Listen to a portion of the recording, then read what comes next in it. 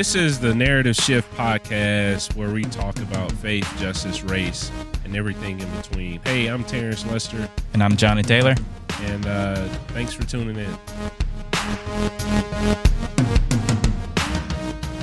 Well, you are listening to the second official episode of Narrative Shift. Today we are going to be talking about the first chapter of Terrence Lester's new book, I See You. That chapter is titled Demystifying Poverty. And I know last week we kind of gave a surface level explanation about poverty, very quickly went over that. But today we're going to go more in depth. Terrence, on a scale from 1 to 10, how excited are you about this episode? Man, maybe, I don't know, maybe 3, 4. Okay. Because, it's a really hard topic to discuss because so many different people have, I guess, varied definitions of what poverty is. Would you agree? Yeah, I would think so. I think there's so many different definitions. And today, I don't know if anyone's really defined poverty before using Maslow's hierarchy of needs as like a framework. Have they? I mean, I'm sure you probably know more about it than I do. Yeah, I mean, people have defined poverty as like in terms of characteristics. Right. You know what I'm saying? So like if you're poor, then, you know, maybe you have some type of moral issue, or if you're poor, that means you're lazy or uneducated, or if you're poor, the poor are criminals. You know, some of those like descriptive terms, and you know, trying to give definition to the person who's experiencing poverty, and not necessarily a definition of what it actually means. So, like, even I've done a couple interviews over the past couple of weeks, and I've been talking about this subject like in depth, and people always ask, why do people have these skewed views of people who are poor? And we always start there instead of like literally starting with what is poverty. So in this book, I actually reduce the definition down to its basic and most simplest form, and I define poverty as just simply a lack of access. Yeah, that is just about as basic as it can get. And, right.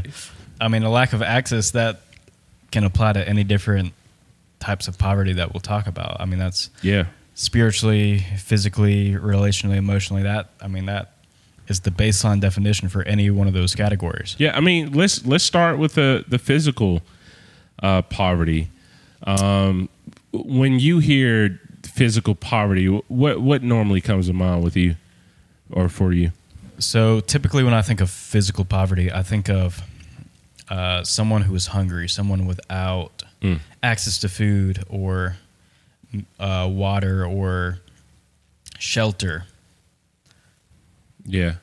Yeah, I think about all of those things, or people who don't have access to like childcare or good education, or sometimes even technology. There's a technology divide, you know, because even nowadays, like you even have to have technology to access like filling out a job application. Right. Yeah. Sometimes I forget about that without access to technology, this is a technological world. I mean, we're living in, the very 2019. Fact, if you're listening to this podcast, that's a privilege. Right. We're recording this with technology. Right. You're listening to this with technology. Yeah. And I think I've heard people give people experiencing poverty a hard time over owning an iPhone. And I'm sitting here like, how would they relate to the world without one? Like, your phone has to be smart. Yeah. I mean, the phone in these days it's almost an essential. Right. Yeah. I mean, think about it, man. Banking happens on your phone. All types of social inclusion in terms of how social media is structured these days. Right. Communication at its core happens on a smartphone. Yeah. I mean, think like, how would you call an Uber without a smartphone? How would you Right. contact your employer, check email, all this stuff? The smartphone has made it so easy to do all that. And without access to a smartphone, your ability to connect with the modern world is basically non-existent. Yeah. It is.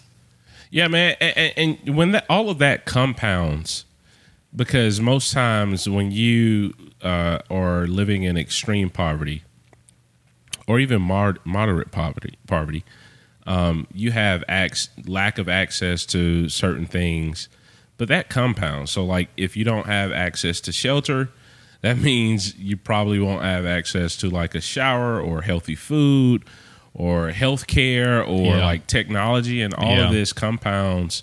And you find yourself when you're at this disadvantage at a deficit.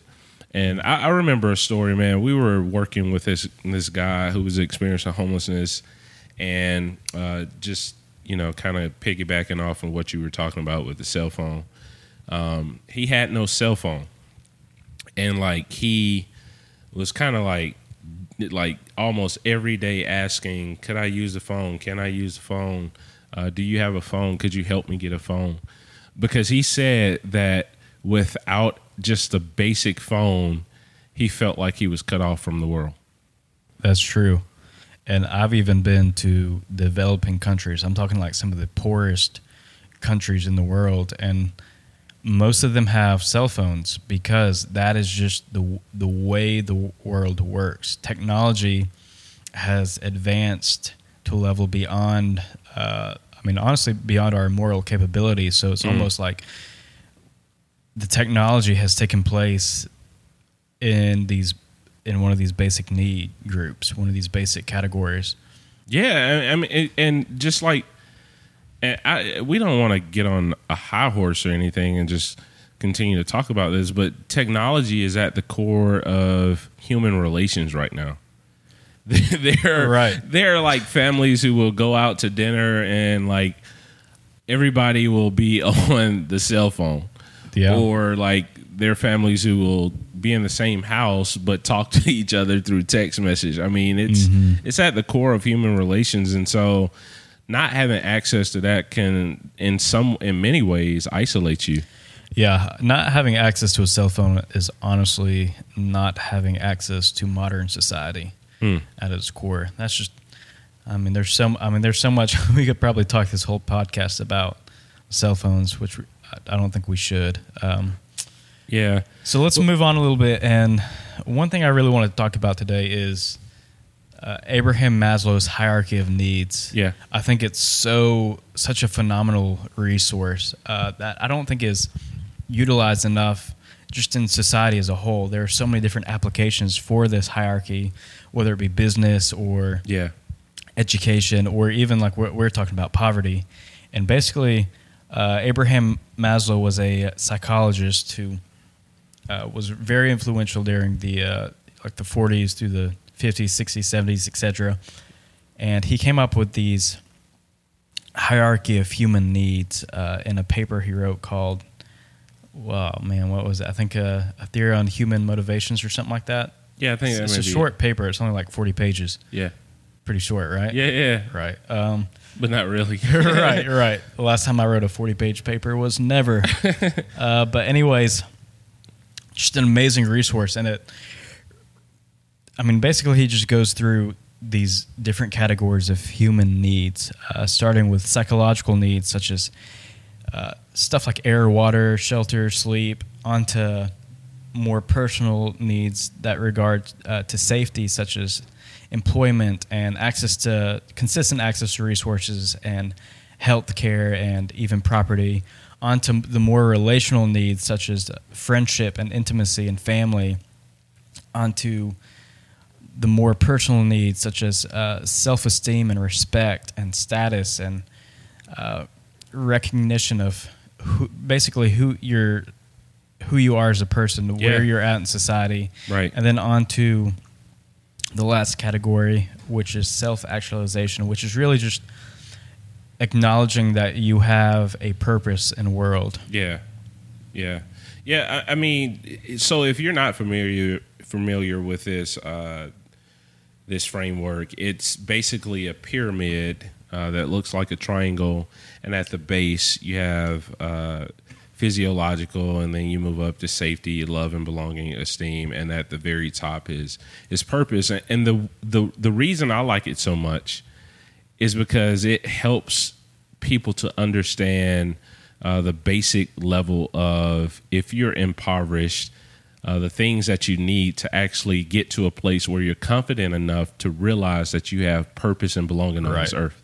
And if we talked a little bit about this, like the physiological needs, and what like hurts my heart sometimes is that people who have misconceptions about the poor want them to have self-actualization and realize that they have a purpose, but they don't have anywhere to stay. They don't have access to food and water or shelter, or maybe they haven't even slept all night. I saw a post that you made about a guy experiencing homelessness that you were giving a ride, and he was just falling asleep in the car. Yeah. So what was it? 2 weeks ago, this guy came into work, and he told me he was homeless and he just needed some stuff. So I hooked him up and gave him a couple bucks. And then he asked if I could give him a ride to Cobb County so he could go to the hospital. And I was like, man, I can't take you all the way there because that's about an hour and a half away. So I just drove him 30 minutes down the road. And literally, while we're driving, he falls asleep mid conversation, and he's just out. And he had told me earlier that he had walked from Birmingham, Alabama to Carrollton, Georgia, which is probably, how many miles is that? Do you know? I don't know, but it's over 100. You're right. It's a long way. And, and I'm thinking, this guy has been walking in the Georgia, Alabama heat for who knows how many days straight. Right. And he's homeless. Yeah. So who knows the last time he got food, water. Right, food, water, and sleep. Just like some sleep where he knew he was safe. I mean, we all know that when you're sleeping somewhere where you don't feel like somewhere different, you don't feel completely safe, how little sleep you actually get. You're constantly waking up at the slightest sound. And for the first time in who knows how many days, this man just felt safe. Wow. And he fell asleep during that period. Wow. And he slept like a log for that entire 30-40-minute ride. That's crazy, man, because I was reading this stat the other day. It says basically 74% of homeless people do not know a place where it's safe and legal for them to sleep, because there is a criminalization that's happening, and bans kind of like coming against people who are experiencing homelessness for just like sleeping in public when they don't have access to shelter. Like, for instance, in Charlotte right now, there's a code 15-26. I don't know if I mentioned this before, but like this code is a code for camping.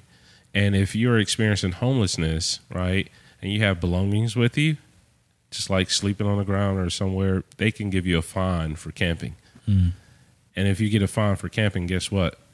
You go to jail, and you don't have money to pay, and you're probably worried and stressed, and that equates to, not sleeping anymore. Or what if you're just sleeping on the streets and everything you own is in a bag and you're afraid to fall asleep with fear that it may be stolen or thrown away by, local government trying to do street sweeps? Yeah. I mean, I know even when I am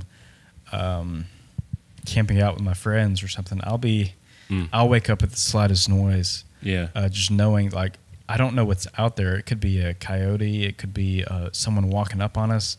You just don't know when you're in an unsecure environment what is going to happen. So you don't sleep very well. And I even remember times where I would be on the road doing long road trips, and I would just sleep in a Walmart parking lot or something. You're constantly waking up not knowing who is around you. Like, you never know if someone's going to come up and try to break into your car, or if a police officer is going to wake you up trying to give you a ticket. You just never know. Yeah. And it is not good sleep. Yeah. I mean, and bro, just like, what is sleep deprivation do to a person? I mean, just think about it. Yeah, I'm probably not the right person to ask, but I know there is a wealth of information on the internet. There are probably all type of like health issues that can happen. Oh yeah. I feel like I read like a 4-hour night's sleep is the equivalent of drunk driving when you're driving. Whoa. Like that is like what it's comparable to. The lack of sleep is comparable to like being intoxicated. Wow. That's not good. I'm looking here too for like man, I see, you can get memory loss, change in mood. It puts you at risk for like poor balance.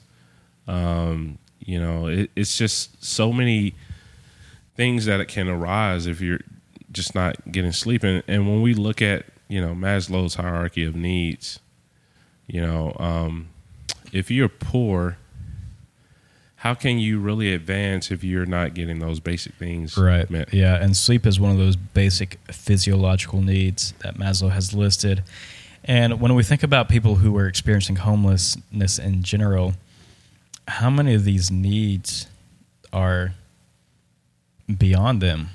I mean, if you think about it, how far up the hierarchy they have to reach when they don't even have access to these basic physiological needs such as food, consistently being able to eat, shelter, somewhere where they know they can lay their head and sleep, or oftentimes, sadly, even clothing. Right. Like how often have you seen a guy or a woman who has dirty clothes, they're ripped up? Yeah. I mean, and if you don't have clean clothing, then how can you even think about walking into an interview? Or if you don't have access to the water, which is also physiological, like how can you take a shower and, groom yourself so you can prepare for, just a productive interview? Mm-hmm. But how can you even think beyond not having any of these needs met? Right. And one thing that is, I think, phenomenal about Maslow's work is he suggests that until these bottom level needs are met to a certain amount, or they're satisfied to a certain degree, that you can't really think about the next level in the hierarchy. So for instance, if you haven't eaten in 3 days, you're not going to be thinking about your personal health. You're not going to be thinking about your personal security. You're not going to be thinking about, where can I get a job? All you're going to be thinking about is, how can I get a meal? How can I get a meal? How can I get a meal? Right. Or how can I get sleep? Or where can I sleep? Yeah. And then, for instance, once we move up, if you're unemployed or you have serious health issues, you're not going to be thinking about, I need some friends, or I need that sense of intimacy, all these being in the next category. Right. You're going to be thinking about those present needs, which is employment and health and whatever else it may be, and so on and so on. Yeah, you're not going to be thinking about these upper things until you've fulfilled the lower needs. Yeah, which is like we talked about, this level of community that everyone needs. It's amazing just looking at this chart, how even thinking about if you are poor and you're just like caught in this physiological needs, category, and you're like worried about water, food, shelter, and all these things, like you're not even thinking about, I need to be around people.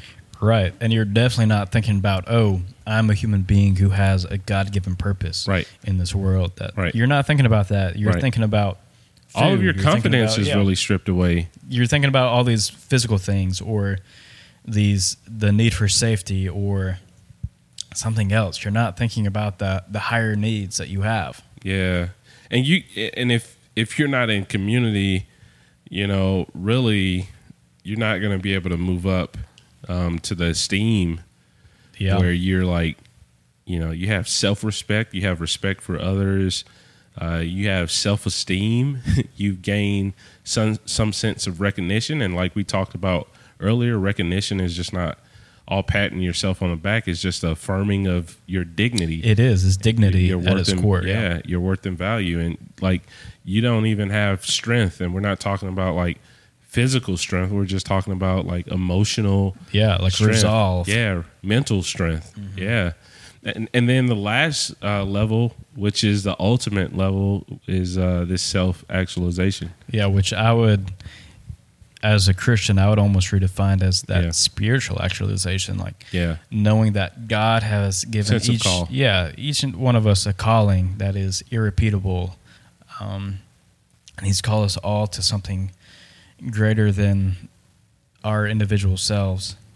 But let's even think back. Like, let's think of how if you're fulfilled in one of these needs, how less likely it is that you will fall into you'll need something in a lower hierarchy, if that makes sense. Yeah. So like, give us an example. So let's say I would imagine both of us have most of these needs felt or needs met, and what we're feeling more is the self-actualization part. Like both you and I are searching out our purpose and fulfilling what God has called us to do, and how less likely it is for one of us to go without food. Like neither you or I have to worry about where dinner's coming from, right, or where we're going to sleep, and we both have self-respect, and we both know we have friendship and families, and we both know we have employment and access to health care, and just where we are, how unlikely it is that we will drop down to the lowest need. Right. But think again how difficult it is to climb move up. Or to move up. Yeah. Yeah, I was thinking, I'm even looking at this, man, and thinking about this. It's almost like ideal in how poverty can be seen, because like earlier we defined poverty as a lack of access. So like some people don't have access to just love and belonging and friendship and family and intimacy, and that creates a sense of poverty. Some people don't have, that employment and that personal security, and that lack of access creates a sense of poverty, man. And I think there's a message even within the framework of this hierarchy, is like people who are in the space where they are realizing their calling, or have the privilege of seeking out what it is that God wants them to do, or like discovering their purpose, can actually be empowered to go to the bottom and kind of like meet the needs of other people and help bring them up. Yeah, that's so good. I didn't even think about that. Yeah. Like when we're at a certain level in this hierarchy, we can meet the needs of people who are experiencing needs on a lower level. Yeah. Yeah, and help people kind of like rise up, Yeah. Yeah, because I mean, for instance, we've seen it happen when people have like stable food, water, shelter, clothing, and they feel secure. Then it's more stable for them to start looking outward and start looking towards employment, and like in that sphere, and you move through different social circles. Like you find friendship, you find belonging, and people around you are able to like provide the community to like speak into your life. I know we talked about that last time, man. Like people are able to like, not just boost your ego, but like really call out things of worth and value in you, so you can realize your own self-respect, but also have that esteem. And ultimately we're trying to spur people on to figure out that God has a greater purpose for them. Yeah. And I think, sadly, so often we can get caught up thinking that the answer to fulfill our next need is to stock up on what we have at the moment. So, for instance, like we'll think, okay, like I've got these basic physiological needs met, and what I need for the next level is just keep stockpiling what I have. Or even moving up, like we'll go up to the friendship and thinking like, okay, like I've got all these other needs met, so what will make me happy next is just having a bunch of friends. Once I have a bunch of connections, I'll eventually be happy. And it does take an aspect of risk to move on to that next level. Yeah. You can't just stay where you are and thinking that hoarding what you have will get you to where you want to go. Oh, that's so good, man. And hear us, like, we're not saying that all of these things give you like your worth and value because only God's love can. Right. But what we're saying is like to actually function in society, some of these things need to be met before you can actually, I would even say, overcome poverty. Yeah. In many ways. Yeah. I mean, just think of how many celebrities think that they're gonna fulfill their purpose through making that next connection or reaching a certain amount of followers on Instagram or Twitter or having their bank account read a certain number, when in reality the next level for them to meet their next need is to search for God and find out what God has for them and what their calling is. Yeah. And I think so often we forget that. Yeah. I mean, the way up is up. Yeah, right. I was going to ask you though, John, man, like, how do you think people enter into poverty? I mean, we know it's generational. Like, people are born into poverty. We know people have like, loss of job, loss of health. What are some other things? Yeah, so like you said, being born into poverty, unfortunately, statistics show us that poor people are typically staying poor and that rich people are typically staying rich, that there is very little crossover between those gaps, that very few people are coming out of poverty into the middle class or into the upper class, and very few people in the middle class are moving up into the upper class, and that very few of us are going to make more money than our parents. Typically, we're going to stay financially about where we are, is what statistics is showing. But there are also many other ways that you can find yourself impoverished, and I'm talking specifically about physical poverty at the moment. Yeah. Something such as the loss of job or the loss of your health. Like I know someone who I think they got involved in a jet ski accident and they were no longer able to work, and eventually their spouse left them. Wow. And they started losing their house, their cars. They started losing everything, and he ended up on the streets. Wow.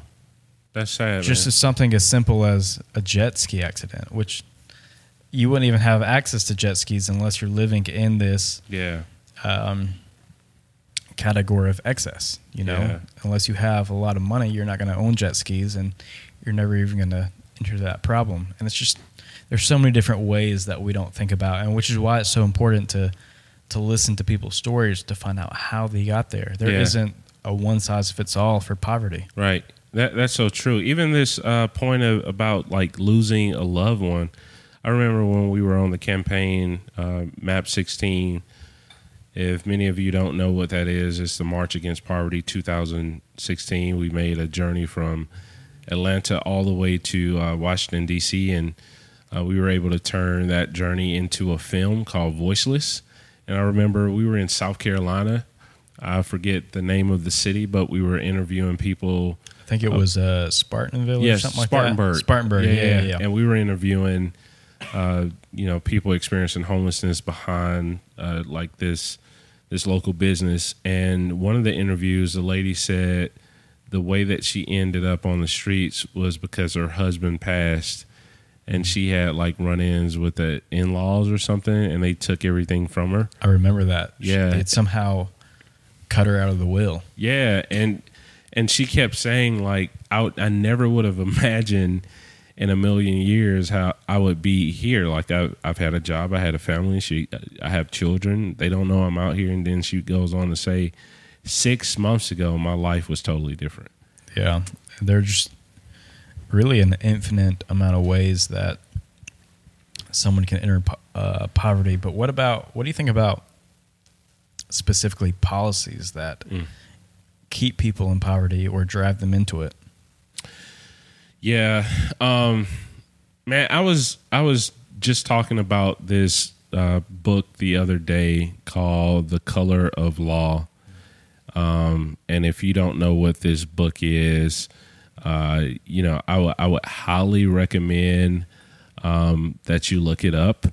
It's written by a man, Dr. Richard Rothstein, and basically he's kind of like rehashing a history of our government and how even some of the government conspired with segregating America with redlining and like not giving people access to FHA loans, which home ownership is kind of like at the core of family wealth in this country. If you're not able to own a home or own land, then you can't pass wealth down from generation to generation. And so like that's one, kind of form of system and structure that has, kept people at bay, so to speak, of not being able to access wealth.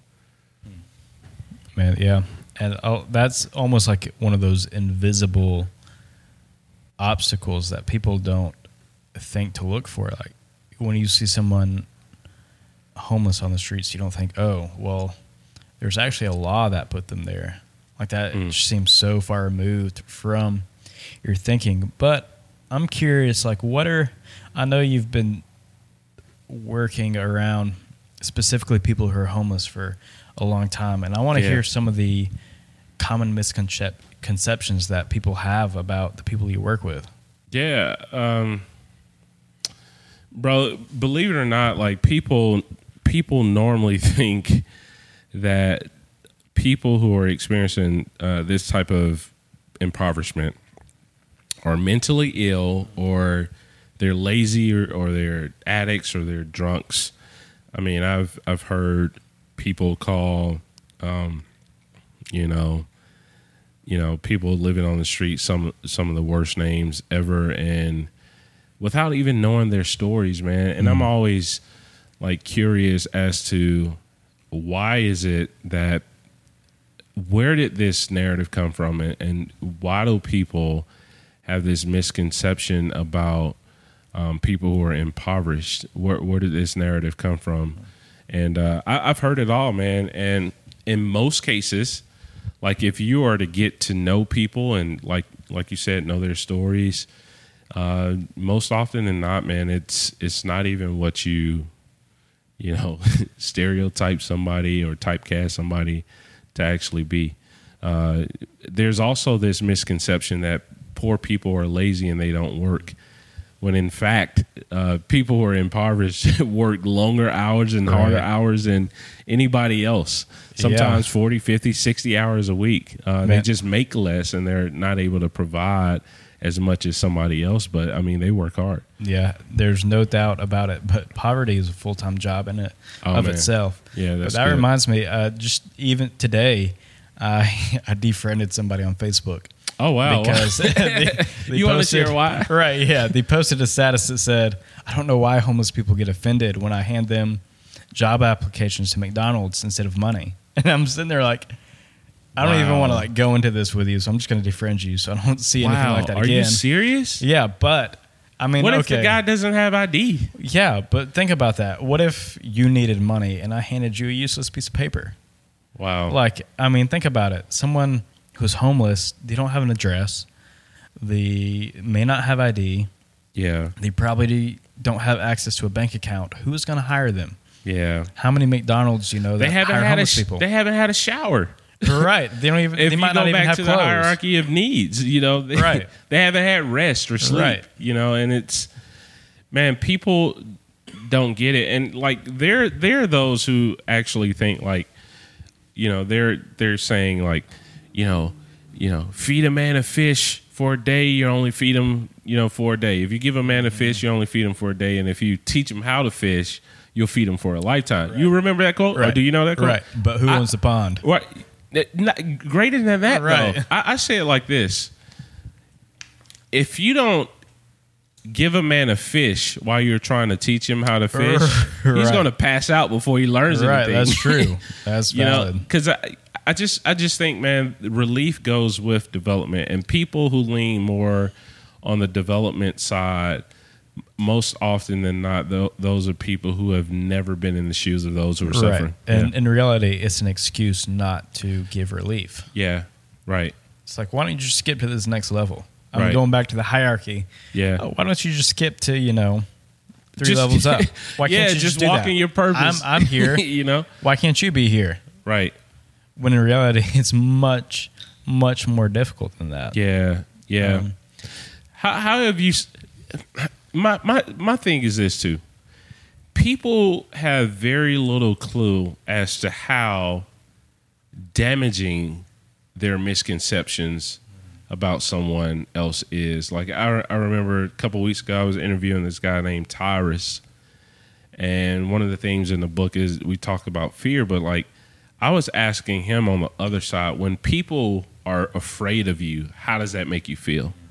And he goes into this dialogue. I mean, just literally, it hurts my feelings, like to see people lock their doors or like say different things to me or turn their head or walk across the street. He says, "Man, I'm a father. I'm Tyrus. I matter." And he was talking about that, kind of like trying to disarm the fear of those who've had that fear against him. And I think, some of these the ways in which we typecast people and have misconceptions towards people, they damage folks, man. Yeah, for sure. Yeah. I think we can all admit that we have been misunderstood at some point. Yeah. Like, how many times, I'm sure you've had many times where, I remember on Map 18 where police officers would pull up on us. Yeah. And one instance, they said that you were disrupting the community. Right, and I wasn't. I was just walking. I was walking on behalf of those who were impoverished, man. And then we had another instance where a police officer pulled up, and he said that someone called and said there was like 4 black men with sticks waving them at cars, and it was like you and my mom and somebody else, and like, James, like you and then a bunch of white people, without sticks, but it's like a total misconception. Yeah. And you know what, man? It hurt hearing that, and it also was like, wow, how could people think these things about me without knowing me? Right. They don't know that I would give the shirt off my back, or that I love my family, that I'm there for my kids. I mean, it's really hurtful when people, judge you before they know you. Yeah, I don't think, no matter who you are, misconceptions hurt, and feeling excluded hurts. Yeah. And it lacks empathy and compassion. Yeah. When we don't understand the framework of where people are, like just kind of like meeting their basic needs and security, and then having that community and building up that esteem for them to like stand on their 2 feet and say, yeah, I belong here. I do have purpose. I mean, it's hard. And I think, man, many of us have been in many different situations where we can relate to the hierarchy that we talked about earlier. Oh, yeah. And we've dealt with our own impoverishment. Maybe not materially, but maybe immaterially, like we discussed last time. Well, I know there have been times in my life where I've just felt alone. Like, I don't have any friends. Wow. And that's, Well, I'm your friend.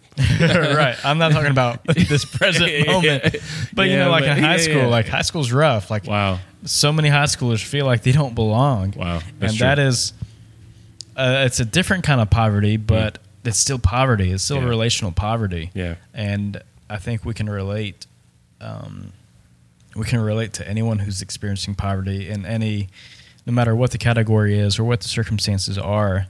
If you've felt any kind of poverty, you've experienced poverty. Yeah. And I would agree, man. Yeah, like I have something in common with that guy who's walking on the street doesn't have a place to lay his head. Wow. I felt alone. Yeah. He's probably felt alone. We have Yeah. something in common. Yeah. Yeah. And yeah, that is a common bridge that you can kind of walk across. But I was going to ask you, man, like, as we close and like we wrap up this podcast, I really want to delve into like, what does it actually take to get out of poverty, you think? Man. Speaking simply about like physical poverty, there are so many different hurdles that present themselves. Right.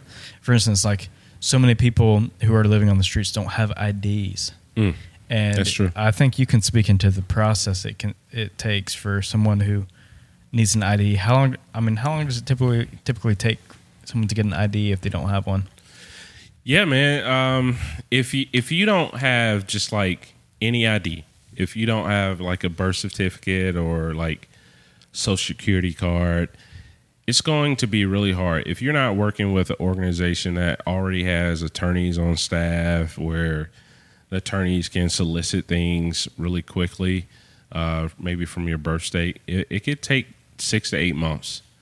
Wow. Because you all actually have to like hire an attorney to like solicit records. You'll have to have like an executive director of a nonprofit organization to write and validate that your program is working with that individual. That's and crazy. Then it all has to be submitted in a package. And then you know how like sometimes government agencies are, it takes a while and it's slow and it's a slow process. I remember working with a guy, man, and it took like almost 6 to 8 months to even get his birth certificate. Why? Because like we had to go through all these like hurdles just to get ID, because you need ID to get ID. Right. That is so ridiculous. It's crazy, man. Like he didn't have an address. You need an address to get ID. Like you need one form of ID or a bill or something to get ID. But if you don't have ID, you can't get a bill. You can't open a bank account. You can't get a piece of mail. And it's like all of these loopholes, man, that you have to like kind of like overcome hurdles in a sense, man. You got to overcome all these hurdles, and it's hard.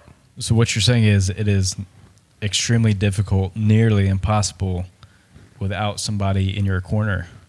Yeah, and man, I mean, that's why advocacy is so important. Like, man, I was so this lady had wrote a piece, a blog. She had read through the book, and she said the book reminded her of a time where she ended up like almost homeless. She had gone through some circumstances or whatever, and she said it was because of her community, her Christian community. Wow. That allowed her to like sleep on couches and like encourage her, that she was able to like find the strength within this community to stand on her own 2 feet again. But she openly says, like, if she wouldn't have had that community and people walking with her, man, she wouldn't have made it. And she said, like, the whole entire book kind of reminded her how vital it is for us to all have community and to have people like advocating for us, walking with us, helping us. Sometimes transportation is an issue. Like, what if you're applying for a job and the guy says, here's an application instead of money, right? But you don't have transportation to get to work, right? There's so many different, or even not even like you haven't even gotten the job yet, right? The interview, right? How are you going to get to the interview? Yeah, or what are you going to wear to the interview? Right. There's so many different obstacles. Right. It's ridiculous. Yeah, man. Also, like thinking about just like helping people to believe that their dreams and their goals are possible. Man. And going back to that hierarchy of needs, when you are in the lowest of the low, desperately needing these physiological needs, how distant those further needs feel. like how impossible it feels that you have purpose, how impossible it feels that you can be reintroduced into society as an equal member with someone who's worthy of friendship, how impossible it seems that you can have self-esteem again, how impossible it seems that you can have safety and consistent employment and access to healthcare. Yeah. Man, I was reading an article because you have this question down here. It says, how long can it take for a person to escape poverty? I was reading this article on Atlantic, and the title of the article is basically, it takes 20 years for a person to overcome poverty without anything going wrong. Without anything going which is wrong, nearly impossible. I mean, I'm just thinking about my life without anything going wrong. Like, yeah, I mean, and the angle of the article is dealing with like proximate relationships, right? Like, who do you have in your life? Because if something goes wrong in my life or your life, we have safety nets. Yeah, I have someone I can call. You know what I mean? Right. But like if you're impoverished, let's just say like I was mentioning earlier about the code violation. If you are cited for like sharing food because in certain cities you can't share food with homeless people, or like you get fined for sleeping somewhere, then now you have a criminal history. And you got to pay court fees. But if you can't pay court fees, then you create like almost a criminal record in a sense for just like small violations. And let's say you're on the streets and you have these small violations and then you get sick because you can't care for yourself. And I mean, it's so many different things. And you get depressed. Yeah. Because of the stress of it all. And there's just so many things that can go wrong. Right. Like even in my life, like just a few months ago, like my car insurance, they messed up and they didn't have automatic payment set up. So I got fined $25 for not having insurance, for my insurance lapsing. Oh, wow. And then I had recently moved, so I didn't get that letter about the fine. And the fine increased to $85 for a late fee. And for me, it's no big deal. Like $85, it pisses you off. Yeah, sure. Because the insurance company screwed up and I shouldn't have to pay this, but it's not devastating like it would be for someone who's experiencing poverty. Right. I mean, you think about it, man. Just $10, bro. Right. Just $25. Food, change to wash your clothes. It's a lot when you have absolutely nothing, man. And I love this verse. I want to share this scripture. It's found in John 13, verses 34 through 35, and it reads, "Love one another as I have loved you, so you must love one another. By this, everyone will know you are my disciples if you have loved one another." What do you think that means, man? As it relates to what we're talking about. Bro, I'm just looking at the back of your laptop right now. There's a huge sticker that says "Love your neighbor." Yeah. Like, just love people. Yeah. It's not that difficult. It is difficult, but it's not that complex. Yeah. And love is an action word, too. It's a verb. Love is,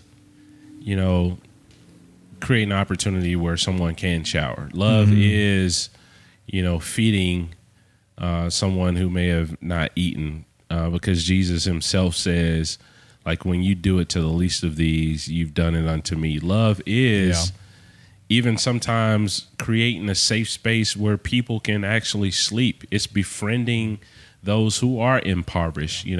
I think a large part of how we help people overcome it is by loving people and walking with people and, allowing people to have access to our access. Yeah. And one thing I think is awesome about the word love in Scripture is it's oftentimes used idiomatically as it's used as like choosing people. Wow. So you'll read like God hated blah blah blah and loved blah blah blah, what it really means is that God chose this person and not this person. So even think about that through that lens. Like, what does it mean to choose someone? Wow. Like, if you replace that word "love your neighbor" with "choose your neighbor." Wow. Yeah. What does it mean man. to choose somebody? Like, I'm going to choose to look out for their needs. I'm going to choose to look out for what benefits them. I'm going to choose them over myself. Right. Because here's the thing. You were chosen. Right. So if you were chosen, why would you withhold that choosing for someone else? Right. I mean, we can go back to the prodigal son, the story of the prodigal son. You have this father who's out there looking for a son, and you have this other son who doesn't want to have anything to do with it. Like, his father invites him to the party because his brothers come home, and he's like, I don't want to have anything to do with this. And why would you not? Why would you not want to be a part of that reconciliation, part of that growth, part of that searching for God? Right. Yeah. I don't know, man. I think people are sometimes afraid, and I also think people are at a disadvantage because they haven't really fully received love themselves. Yeah, I would agree with that. And Yeah.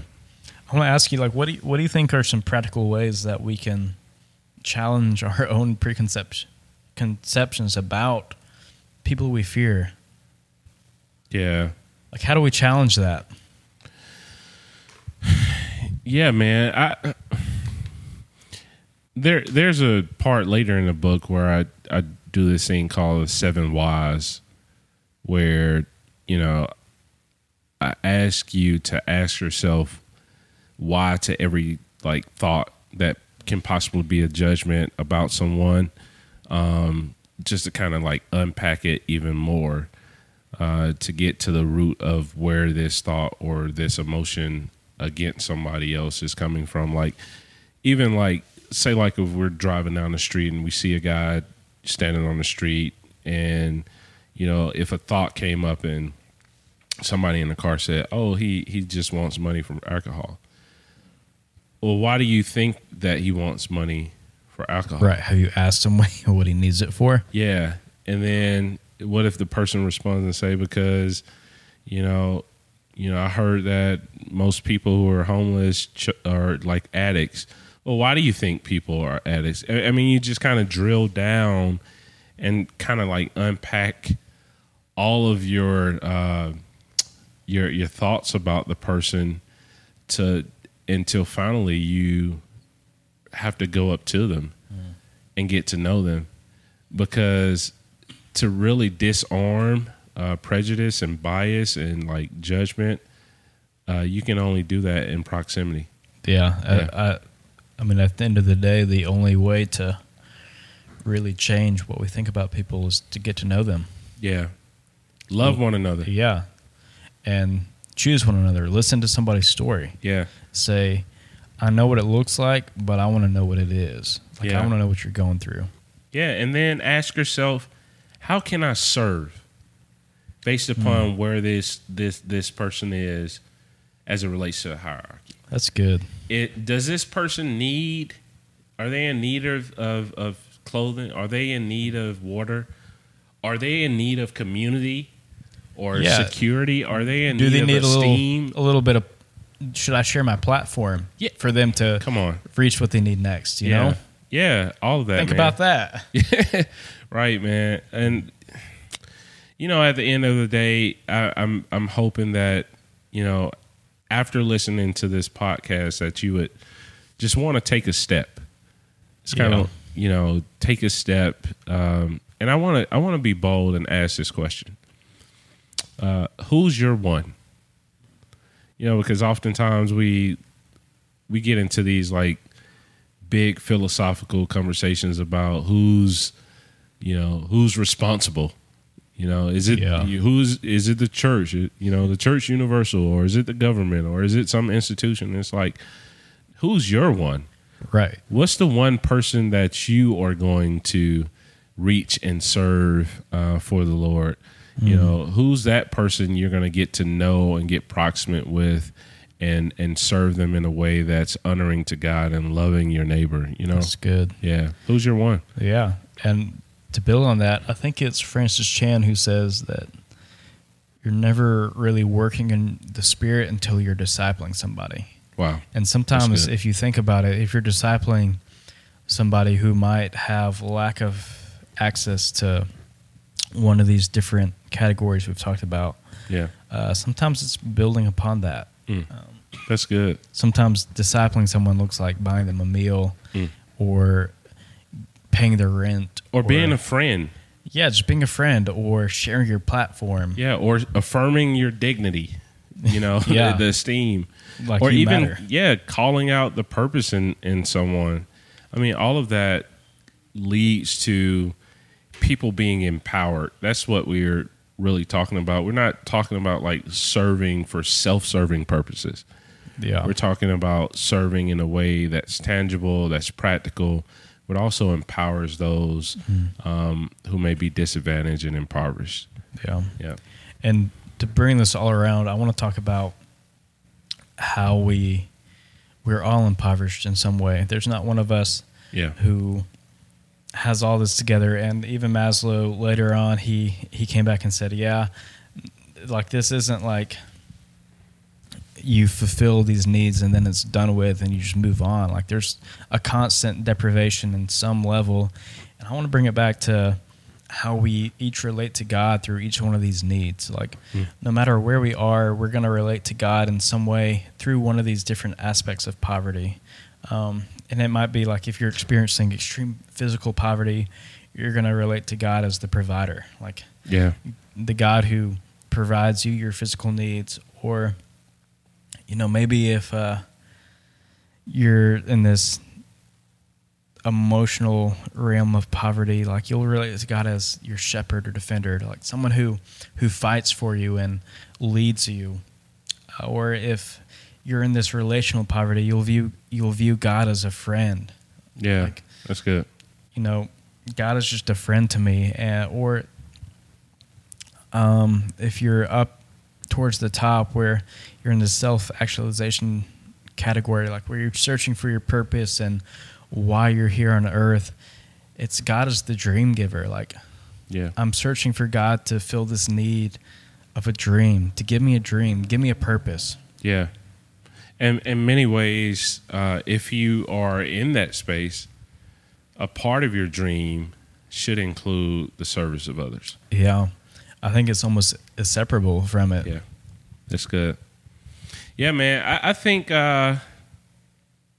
we've pretty much covered a lot of different categories. I hope you guys are getting something from this podcast. Again, we are kind of like delving into the ICU book. It's called ICU, How Love Opens Our Eyes to Invisible People. And obviously we're not going in depth about like all of the material, but we're just kind of highlighting certain things within each chapter. And I think it's been a really good podcast today, man. What do you think? Yeah, I think so. And like you said, like so much of this that we talked about is only scratching the surface of what's in the book. Yeah. So, I mean, I want to say go buy the book and read it. Yeah. And like this isn't Terrence saying that. It's me. Like, no, it's this isn't like a plug or anything. No, it's not a plug, but I mean, it's just a lot of good information within this book. And I think many people, if you just like really just took time to listen through, you would really get something from it. Yeah. I would agree. So you want to shout out the Social Connects? Yeah. Man, this is the Narrative Shift. And this is what? Wow, this is... episode. Well, okay, so we had an intro episode, yeah, we got which an intro. Wasn't really real because it was like 15 minutes. But this is like I said, the second episode where we are really diving into content. And now's a good time to acknowledge that I've forgotten to tell people to share this. Oh, like wow. if this has like impacted you in any way or spoken to you, like we'd love it if you would share it with your friends, share it on your social media, subscribe to the podcast, leave us a review on wherever you listen to podcasts too. Yeah. And then, of course, follow us on social media. Terrence, you want to share your social media with us? Yeah, on Instagram, Facebook, and Twitter. I'm Terrence Lesser. That's IMTERENCE LESTER. And also the organization is Love Beyond Walls. That's Instagram, Twitter, and Facebook. And also we launched a museum here recently called the Dignity Museum. So it's just Dignity Museum on all social platforms. And the website, lovebeyondwalls.org. Yep. Yeah, it's and then .org. What about you, man? You can follow me on Twitter or Instagram, Johnny Taylor 95. If you can't spell it, then it's no big deal. It's probably not. No, meant you to gotta be. spell it, bro. You gotta JOHNNYTAYLOR 95. Yeah. And that is it. That's it.